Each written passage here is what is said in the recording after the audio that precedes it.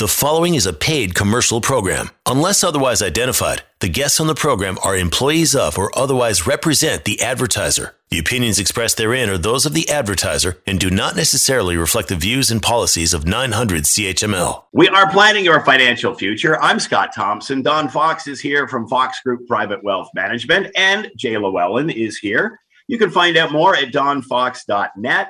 And you can call them at IG Private Wealth Management at 905-972-7420. Good morning, gentlemen. Good to see you all. Good morning, Scott.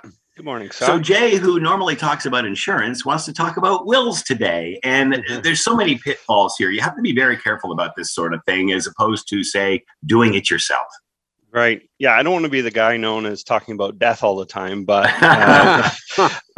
I'll get into talking about wills, just a little bit about different types of wills, some of the pitfalls about wills, some of the dangers of doing a will yourself, those types of things. So just to quickly start, most people don't know what exactly is involved in doing a will. A lot of people think you can just write your own will. That's called a holograph will when you write your own will. It has to be done in your own handwriting. That's often not witnessed. So someone that's, on their dying days may decide to write a will themselves. Not the best way to do it. You want to prepare for a will and do it the traditional way with a lawyer. So a lot of people, when they're doing a will, they look at it and say, well, who am I going to name as my executor? And an executor is someone that basically executes the wishes of the person that is passed. So any wishes, so in terms of how they want their assets distributed, or how they want their final wishes in terms of how their funeral is going to look, and other things, any donations to charities and whatnot. So that's what an executor does, and it's often confused. An executor and a power of attorney are often confused. So some people think the power of attorney is the executor. They can be the same thing. A power of attorney, there's two different types of power of attorneys. There's a power of attorney for care, and there's a power of attorney for property. The power of attorney for care is someone, while you're alive, is deciding what your best interests are on the level of care that you're going to receive. Power of attorney for property is the person that's going to decide on how the money that you have is distributed. So often they're the same person, but they don't have to be. And often they will be different just for a conflict of interest. For example, you got two kids that are one's a power of attorney for care, is a power of attorney for property. One's deciding on the level of care and one's dishing out the money. So then they both have say in the matter of what type of care that mom's going to have, because one's paying for it and one's deciding where mom or dad's going to be. The other thing is a beneficiary in a will. So those three elements, the executor, the power of attorney, and the beneficiary. Power of attorney is separate from a will. Beneficiaries in the will can be different than the executor, or they can be the same as the executor. So lots of different moving parts with a will. So I recommend, again, that you use a lawyer. So a traditional will is done with a lawyer. A holograph will is something that you handwrite it yourself. It's not witnessed by anyone. Again, not recommended. There's electronic wills that are out there now that you can do online. And again, if they're not completed properly, they're invalid. They also need to be witnessed. And often when they're done electronically, some of the fill in the blanks are missed or not done properly. There's a notarial will, and that's notarized by a notary. And then there's a fill in the blank will. So like a Costco will kit or something like that. Believe it or not, Costco has wills. Yeah, it's true. You can buy a will at Costco. You can buy everything at Costco, but you can will and a hot dog. Yeah. Why not? Yeah. So and pet insurance. Yes. And pet insurance. Yeah, that's true. You're right. Anyway, so the will kits at Costco are great if they're done properly and they're witnessed and they're done the way your wishes are. But there's lots of pitfalls with those. So I'll just share a quick story. Had a client wanted to save a few dollars, bought a will kit at Costco, didn't consult myself, didn't consult a lawyer. She left everything in her will, in the Costco will, to her 3 children, which she thought she was doing the right thing. Unfortunately, she passed away at the age of 37 with three young children, which was devastating to the family. Again, she thought she had done everything right, leaving everything to the kids other than the matrimonial home. So the husband receives the home, and the kids receive all the assets, including life insurance. So everything that went to the kids, because they were minors, and she wasn't aware of this, goes into trust. And what that means is that the province now has control of that money and dictates how it's spent. So even though there's a surviving spouse, a father, and 3 children, that money is now in control of the province until the kids are 18. Now, in this case, the kids, there was a 6-year-old, an 8-year-old, and a 10-year-old, I believe. That money stayed in trust till they were 18. So the kids were playing rep hockey. The husband or the surviving father wanted to use some of that money to pay for rep hockey. Not allowed. It was denied by the province. Orthodontics, he wanted to put braces on the kids. Denied. He wasn't able to use the money to pay for mortgage payments. So when money goes into trust for children, or minors at the age of 18 or before the age of 18, it can be really traumatic in terms of the finances for the household. So she thought she was doing the right thing by leaving all the money to the kids, making sure they were taken care of. And it seemed like a nice gesture, but it was exactly the wrong thing to do. The money should have been left to the father for him to distribute. And there could have been other wishes in her will, leaving money for the kids, leaving for the money for the kids in their education. But in this case, it was all left to the kids. So they got the money at 18. The other pitfall is they get the money at 18. Yeah. Right. And Don and I have seen it a number of times when you receive money at 18. I don't know about you, but when I was 18, I wasn't making the best decisions. It lasts until you're 20. Yeah. Yeah. Wow. You'd be doing well, Scott, if that was the case. Yeah. Wow. We have seen clients where they receive that money at 18 and, buy a sports car, buy a jet ski, go on fancy trips and treat their friends to all kinds of fun things. And the money's gone. And so that's one of the pitfalls of doing a will yourself, is that you can really run into trouble. You think you're doing the right thing and getting your finances in order, and you really haven't. You've really done a disservice to your whole financial plan. So it's worth sitting down with a lawyer. We're sitting down with a financial advisor and going through and what makes sense and going through the process. It costs a little bit more, yes, for sure, than what Costco costs, but I think it's a wise choice to enlist the services of a lawyer. The other thing that is common now, or getting more and more common, is a moral will. And what a moral will is, it's more customized. So it's not your cookie cutter type will where you're just leaving money 50% to one child, 50% to the one child, or leaving everything to your spouse. You're looking at it and saying, I'm going to give the funds to my children when we pass on, but there's criteria that have to be met before the funds are distributed. So certain things, certain ages. So maybe you leave the money to the kids, half the money to the kids at 25, and then the other half at 35. Again, coming back to our example, at 25, you might not be the most responsible, or maybe you are.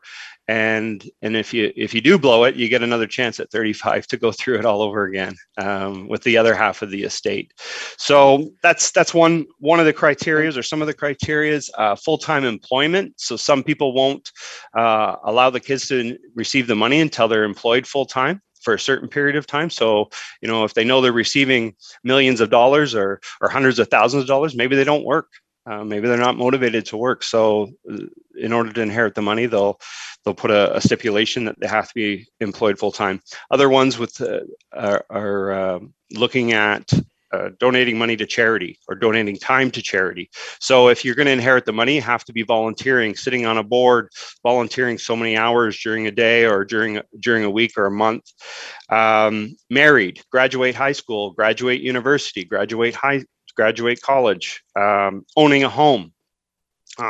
So a number of different things that come into play with these moral wills, and it's completely customizable to the way or what your wishes are. So I look at things like that, and I say, this is something where you can really get creative with your lawyer and put specifics in there that you really want to make sure your kids are set up for the rest of their life.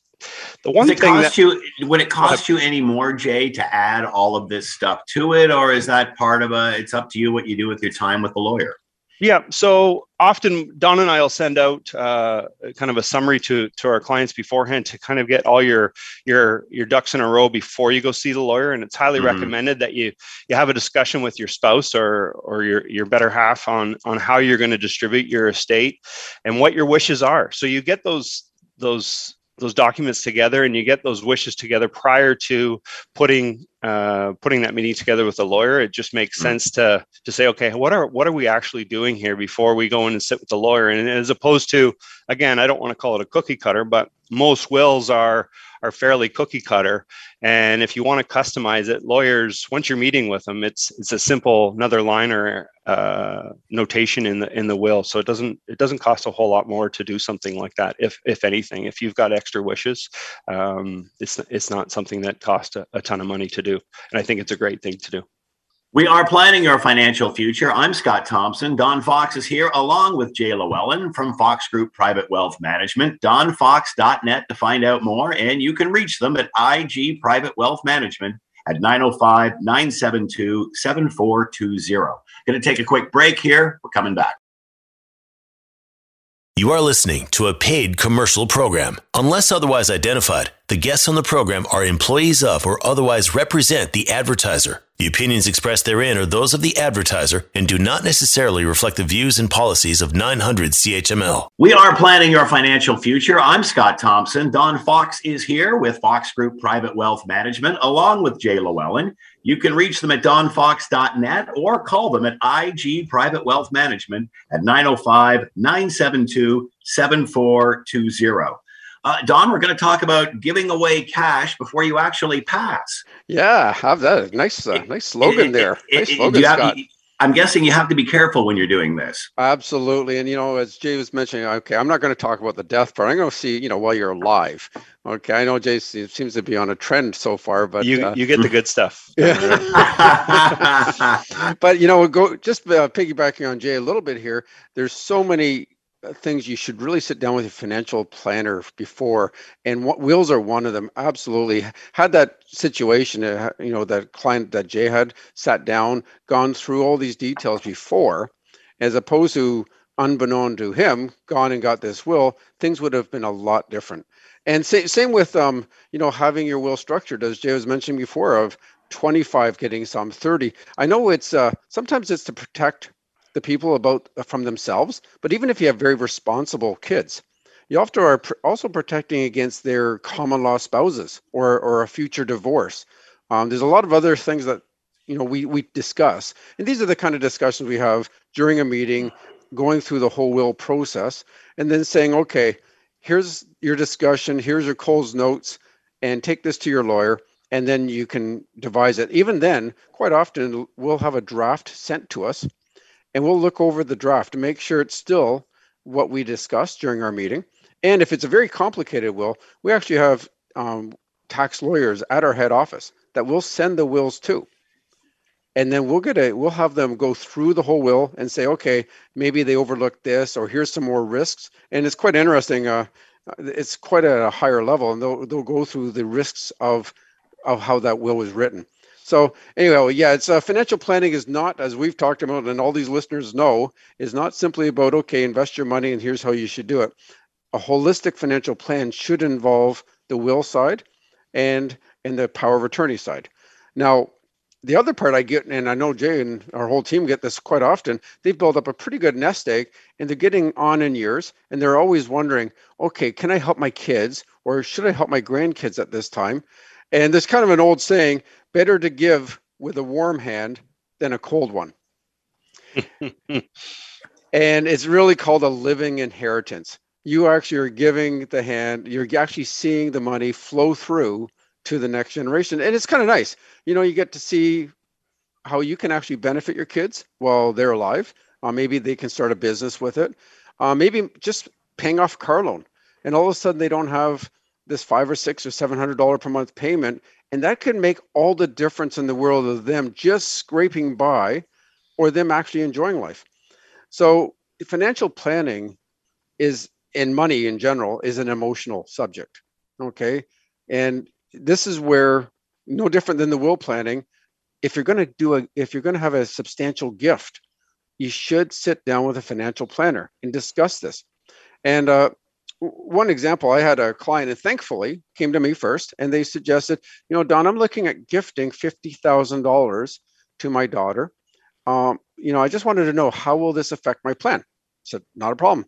So she came into the office And we went through the plan. Now, part of our plan has what we have called the probability of success. And her probability of success it wasn't bad. It was pretty good before. It was 89%.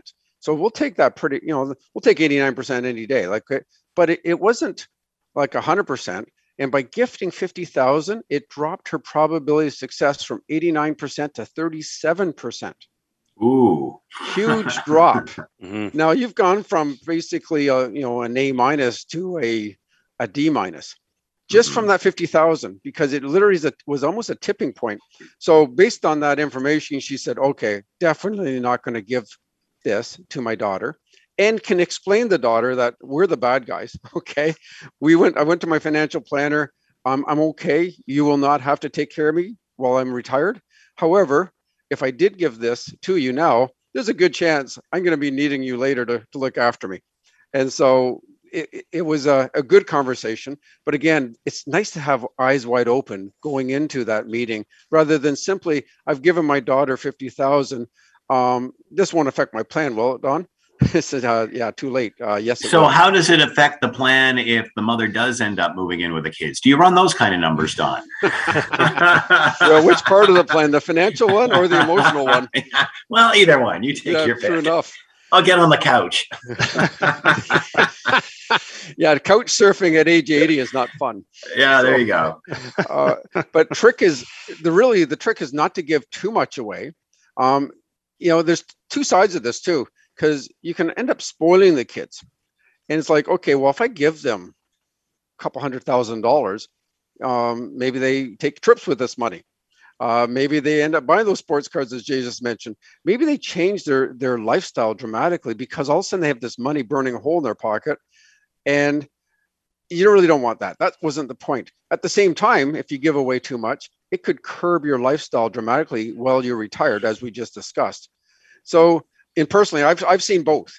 I've seen both of these outcomes. I've seen them. I've seen when they've given money to the kids, and yeah, first thing was a new car. Then they went on a trip, and honestly, those funds lasted. It's almost like it's like winning a lottery. Those funds lasted less than 5 years. I've also seen where the parents have given away too much, and it's dramatically affected their own retirement, and they can't travel anymore. So it's a lose-lose. You really have to, go through these and see what's a good amount. And again, we're not biased. Our whole team, we look at the situation and we go through it, and we try to take the emotion out of it. And I know it is emotional, and we love seeing them help their kids too, or grandkids. But again, what's the impact of it? And there might not be any impact, but we at least go through it. So, it's interesting. A poll from CIBC, they went, and it looks at over 50% have given money or plan to give an early inheritance. So this is a conversation happening all the time. Now, the upside of giving money is, like I mentioned, you get to see how it affects their life in a better way. And even again, having a new deck or a new fence. So the parents come over and says, you know what, we're sitting on that deck. We're enjoying this deck now while they're alive. Lots of swimming pools in the last summer that were put in. Yeah, thanks to parents. Swimming pools and for that matter, even cars. 60%, not cars, sorry, but homes. 60% of new homes by like new homeowners are being helped by parents at this stage. So parents are it's interesting. Out. It's interesting you bring that up, Don, because it seems as if this is now just a viable option that people are assuming, but not necessarily, because there's a lot of chatter about, well, I'll just get it from the bank of mom and dad. 100%. And I don't know if this is perhaps the mom and dad's fault of giving a lot over the years. Yeah. And now they're into their 30s or late 20s, and they say, oh, well, I'll just keep going, hitting the tap. And so who knows? But at the end of the day, it's kind of interesting. I often joke with my clients is that, well, I'm sure your parents gave you a few $100,000 help you your first house. It was different then, Don, though. It was different then. And they all laugh because they didn't get a nickel until, of course, an inheritance, but they never got any money at that time. So yeah, exactly.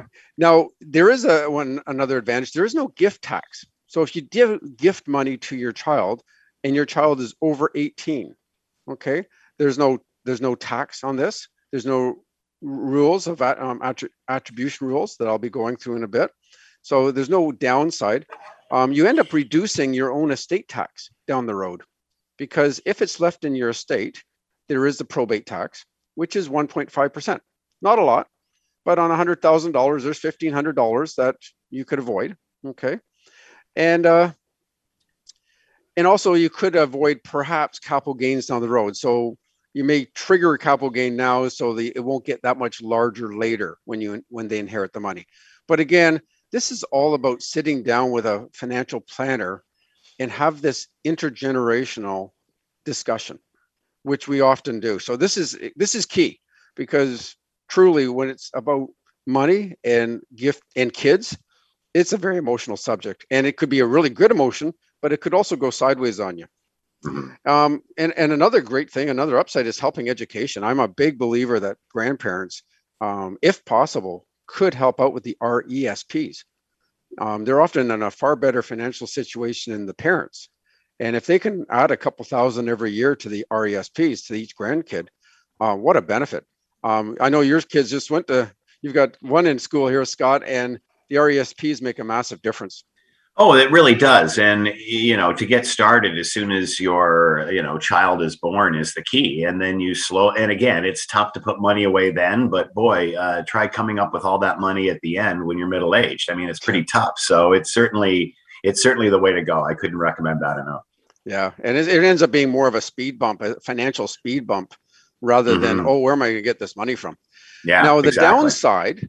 downside of gifting money while you're alive is money is really a magnifier. It can be a great thing. It magnifies the good, but also can really magnify the bad. So if you're gifting money to a child, and let's say they have an addiction problem, well, giving money is not going to help an addiction. So if they gamble or alcohol or drug abuse, whatever, you're actually enabling more of that.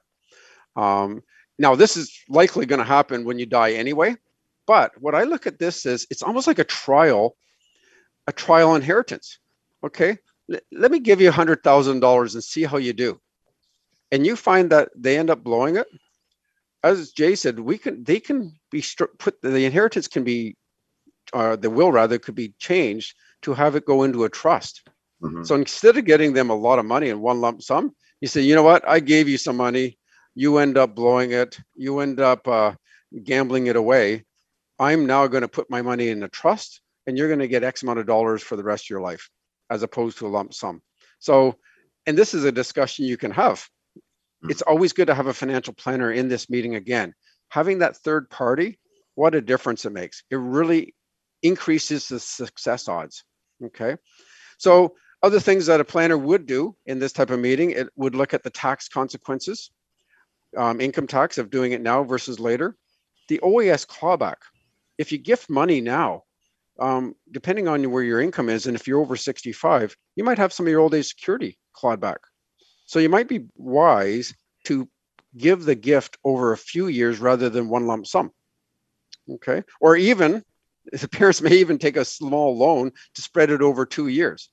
So it is interesting. I've even had, unfortunately, I had one client just say, I've gifted my money. I've already promised my kids I'm going to help buy a house, $50,000.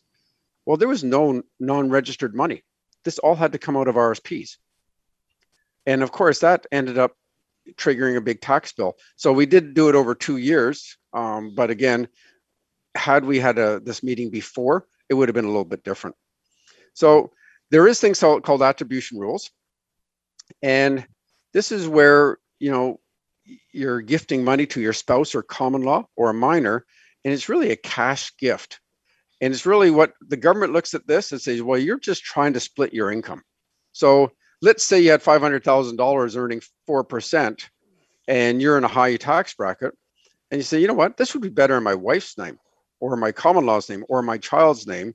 And you just gifted that 500,000 and it's still making in 4%.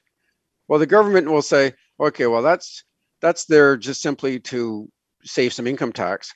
And therefore, we're going to attribute the tax that you from your spouse back onto your tax bill, or on your son or daughter back onto your tax bill. So they do get down on this. But at the same time, some parents, what they've done is taken a big holiday. And that's a great way to have a gift. Nobody, certainly after COVID, when things open up, I think everybody's kind of chomping at the bit to have a holiday.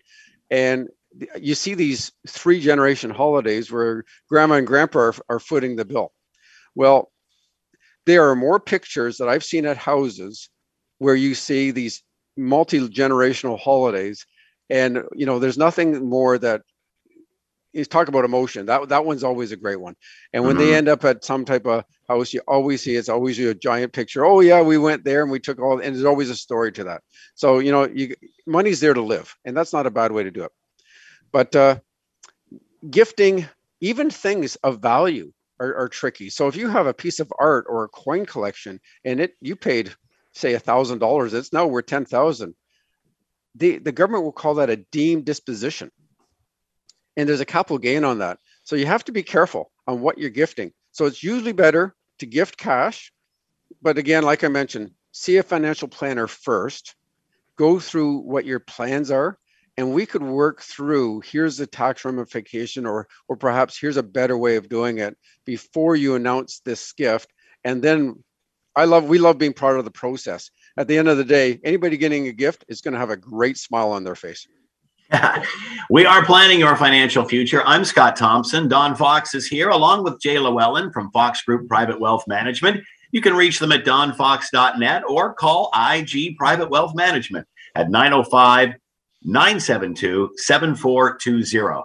Taking a quick break here. We're coming right back. You are listening to a paid commercial program. Unless otherwise identified, the guests on the program are employees of or otherwise represent the advertiser. The opinions expressed therein are those of the advertiser and do not necessarily reflect the views and policies of 900 CHML. We are planning your financial future. I'm Scott Thompson. Don Fox is here along with Jay Llewellyn from Fox Group Private Wealth Management. donfox.net to find out more, or you can call IG Private Wealth Management at 905-972-7420.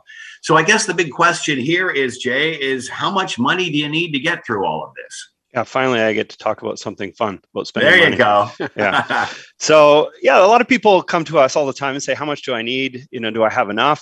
And like Don was mentioning earlier, we go through a comprehensive retirement analysis, figure out what the success rate is of how much you have, how much you've saved, how much you can spend, how much you can gift. So we go through that whole process. But in general, there's been a lot of studies over the years, but not too many in recent times. But withdrawal rates out of your retirement spending have been set at around 4%, and that's kind of a bar where people say, if I take out 4% out of my retirement savings, index it to inflation, I'll be okay for the next 30 years. And that was done back in 1994, that study, and I don't believe it stands true as much anymore. Just looking at what was going on in 1994. In 1994, interest rates were at 6.88%. That was the prime rate. So today we're far lower than that. And for the last 12 years, we've been in a low interest rate environment. So those estimations in 1994 saying that 4% was going to last you forever was based on the fact that investments were doing a lot better than what they are now in terms of interest rates. So people were getting 6% in a GIC, and now they're getting 1% and 2%. So the fact is that the return rates on investments aren't as great as they were back in the 90s. So we've had to change our tune a little bit. And that study that was done saying 4% was the way to go, and consistently every year you could take out 4%. I have problems with that as well, is that people's spending in retirement isn't consistent. You don't spend the same amount every single day. Especially you look back at COVID, what's gone on in the last 2 years. And at the beginning of COVID, everyone went into a standstill state and no one was spending money. No one was traveling. They were maybe buying groceries and things like that, stockpiling their groceries, but they weren't traveling. They weren't going to restaurants. They weren't going on trips. With family. They weren't spending money on extracurricular activities. So I think the spending has changed in the last little while, but that's just because of COVID. I think people's spending in retirement is definitely more sporadic. There are people that do the same amount every month and they don't have a lot of extra spending that they do, but there are a lot of people in retirement that are in a position where they're able to go on trips once a year or twice a year, and the spending changes month to month. So taking that 4% out every every month is not necessarily consistent. So in good years and bad years, you want to make sure that you're looking at what's going on. So when the market's down, like we just went through a big drop in the market back at the beginning of COVID. The market dropped 30%. So when people were taking their money out, let's say you're taking $10,000 out a month. I don't know, that's a lot of money, but let's say you're taking $10,000 out a month to live your lifestyle. If you were taking it out every month, and then when COVID hit, that $10,000 that you needed to take out dropped by 30%. That's a significant drop in your investment. So what we did during that time for a lot of our clients was say, you know what, let's put your retirement spending on hold. First of all, you're not spending the money, so you don't need to take out 10,000. Maybe let's adjust how much you actually need. Second of all, maybe we don't touch that money in your investments because they're down 30%. Let's borrow. Let's use your line of credit that you have secured with your home or not, and use that money, use the $10,000 a month and use it until the market comes back. So in one example, we had one woman, again, taking out $10,000 a month for the 7 months while the market was down, which is what it took. The market was down 30%. It took 7 months for it to bounce back. So the cost to her during that time was about $400 to borrow that money for those 7 months. The net difference in leaving the money in her investments during that time, her investments would have been down about $6,700 during that time. So that's $6,700 that she didn't touch in her investments and allowed it to come back and grow back up to that original amount that she had in her investments. Took 7 months. So the difference between her spending $400 in interest on that line of credit and the $6,700 is $6,300 difference just in a 7-month period of time. So the little strategies like that during that time, you don't necessarily want to just take out the 4% all the time out of your investments. It's sporadic and things change and markets change, lifestyle changes. Things change during your retirement. So it's not always consistent, and pulling money out of your investments all the time at the exact same amount doesn't always make sense. So that's just what from that 4% rule, just don't use it as gospel all the time is all I'm getting at. We are planning our financial future. I'm Scott Thompson. Don Fox and Jay Llewellyn are here from Fox Group Private Wealth Management. DonFox.net to find out more, or you can call them at IG Private Wealth Management at 905-972-7420. Going to take a quick break here. We're coming back. You are listening to a paid commercial program. Unless otherwise identified, the guests on the program are employees of or otherwise represent the advertiser. The opinions expressed therein are those of the advertiser and do not necessarily reflect the views and policies of 900 CHML. We are planning our financial future. I'm Scott Thompson. Don Fox is here along with Jay Llewellyn from Fox Group Private Wealth Management. DonFox.net to find out more, or you can call them at IG Private Wealth Management, 905-972-7420. Don, you want to talk about pandemic pets? Are we switching the dynamic of the show here? What's going on? Well, it's not a surprise. I'm sure most listeners have heard there has been a boom for dogs and cats in the last 2 years. Mm-hmm. Absolute boom. And if you used to see your neighbors just walking at the beginning of the pandemic, and now you're seeing them walking with a dog. Yeah. Okay. And it's been amazing. And, good for that. The prices of pets went dramatically up. In fact, millennials are now the largest generation of pet owners. And I can attest to this. I've got 2 millennial kids and both have a dog now. So I got Cooper and Morris. We are now have grand dogs. We didn't get grandkids yet, but we have grand dogs. And just like grandkids, they get sloughed off over at the grandparents' house all the time, which is a riot. We have a good time. We have a dog too, so it's a bit of a gong show. But at the end of the day, there's a cost for these pets. And it's interesting how a lot of people go and they, buy a dog or a cat, and they say, okay, well, there's a cost. You got to put some food in it, and that's about it. Maybe the odd vet bill. But when you start adding it up, and depending on the size, and I'm going to go with dogs for a second here, but the size of the pet. So you look at the foods and treats costs about $250 to $700 a year. Okay. Toys, $50 a month. And I'm just saying, this is on average.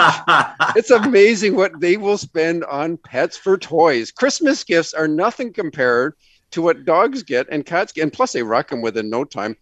We have been a subscriber to Bowser Box and Bark Box. and it's about $50 a month. They arrive every month with a toy, and my dog rips the box to shreds, loves it. It's like Christmas every month.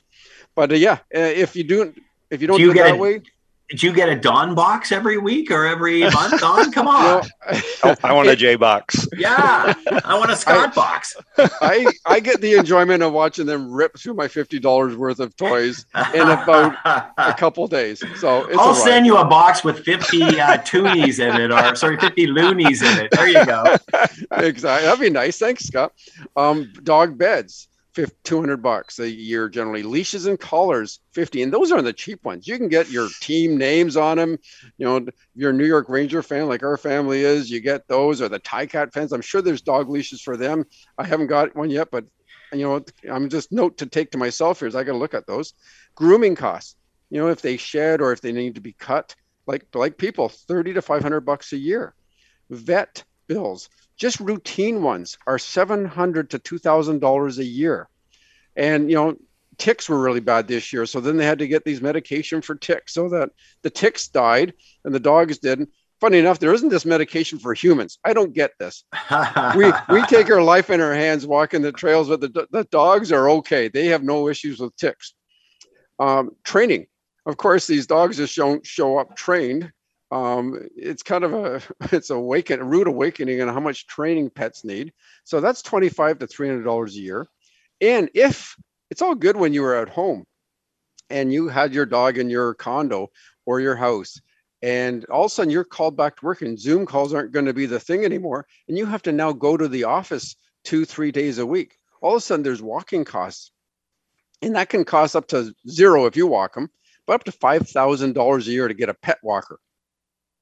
Then there's just pet sitting and boarding costs. And if travel comes back, it can be a couple $1,000s a year to have your dog left at a boarding. So the cost can be anywhere from about $1,500 a year to up to $10,000 a year.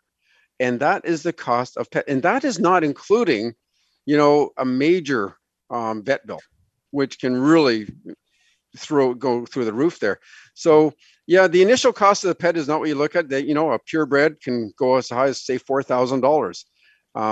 And maybe you go to a shelter, get a mixed breed or rescue dog for a couple hundred, but then you have to get vaccines and spayed or neutered. And there's another, call it $1,000.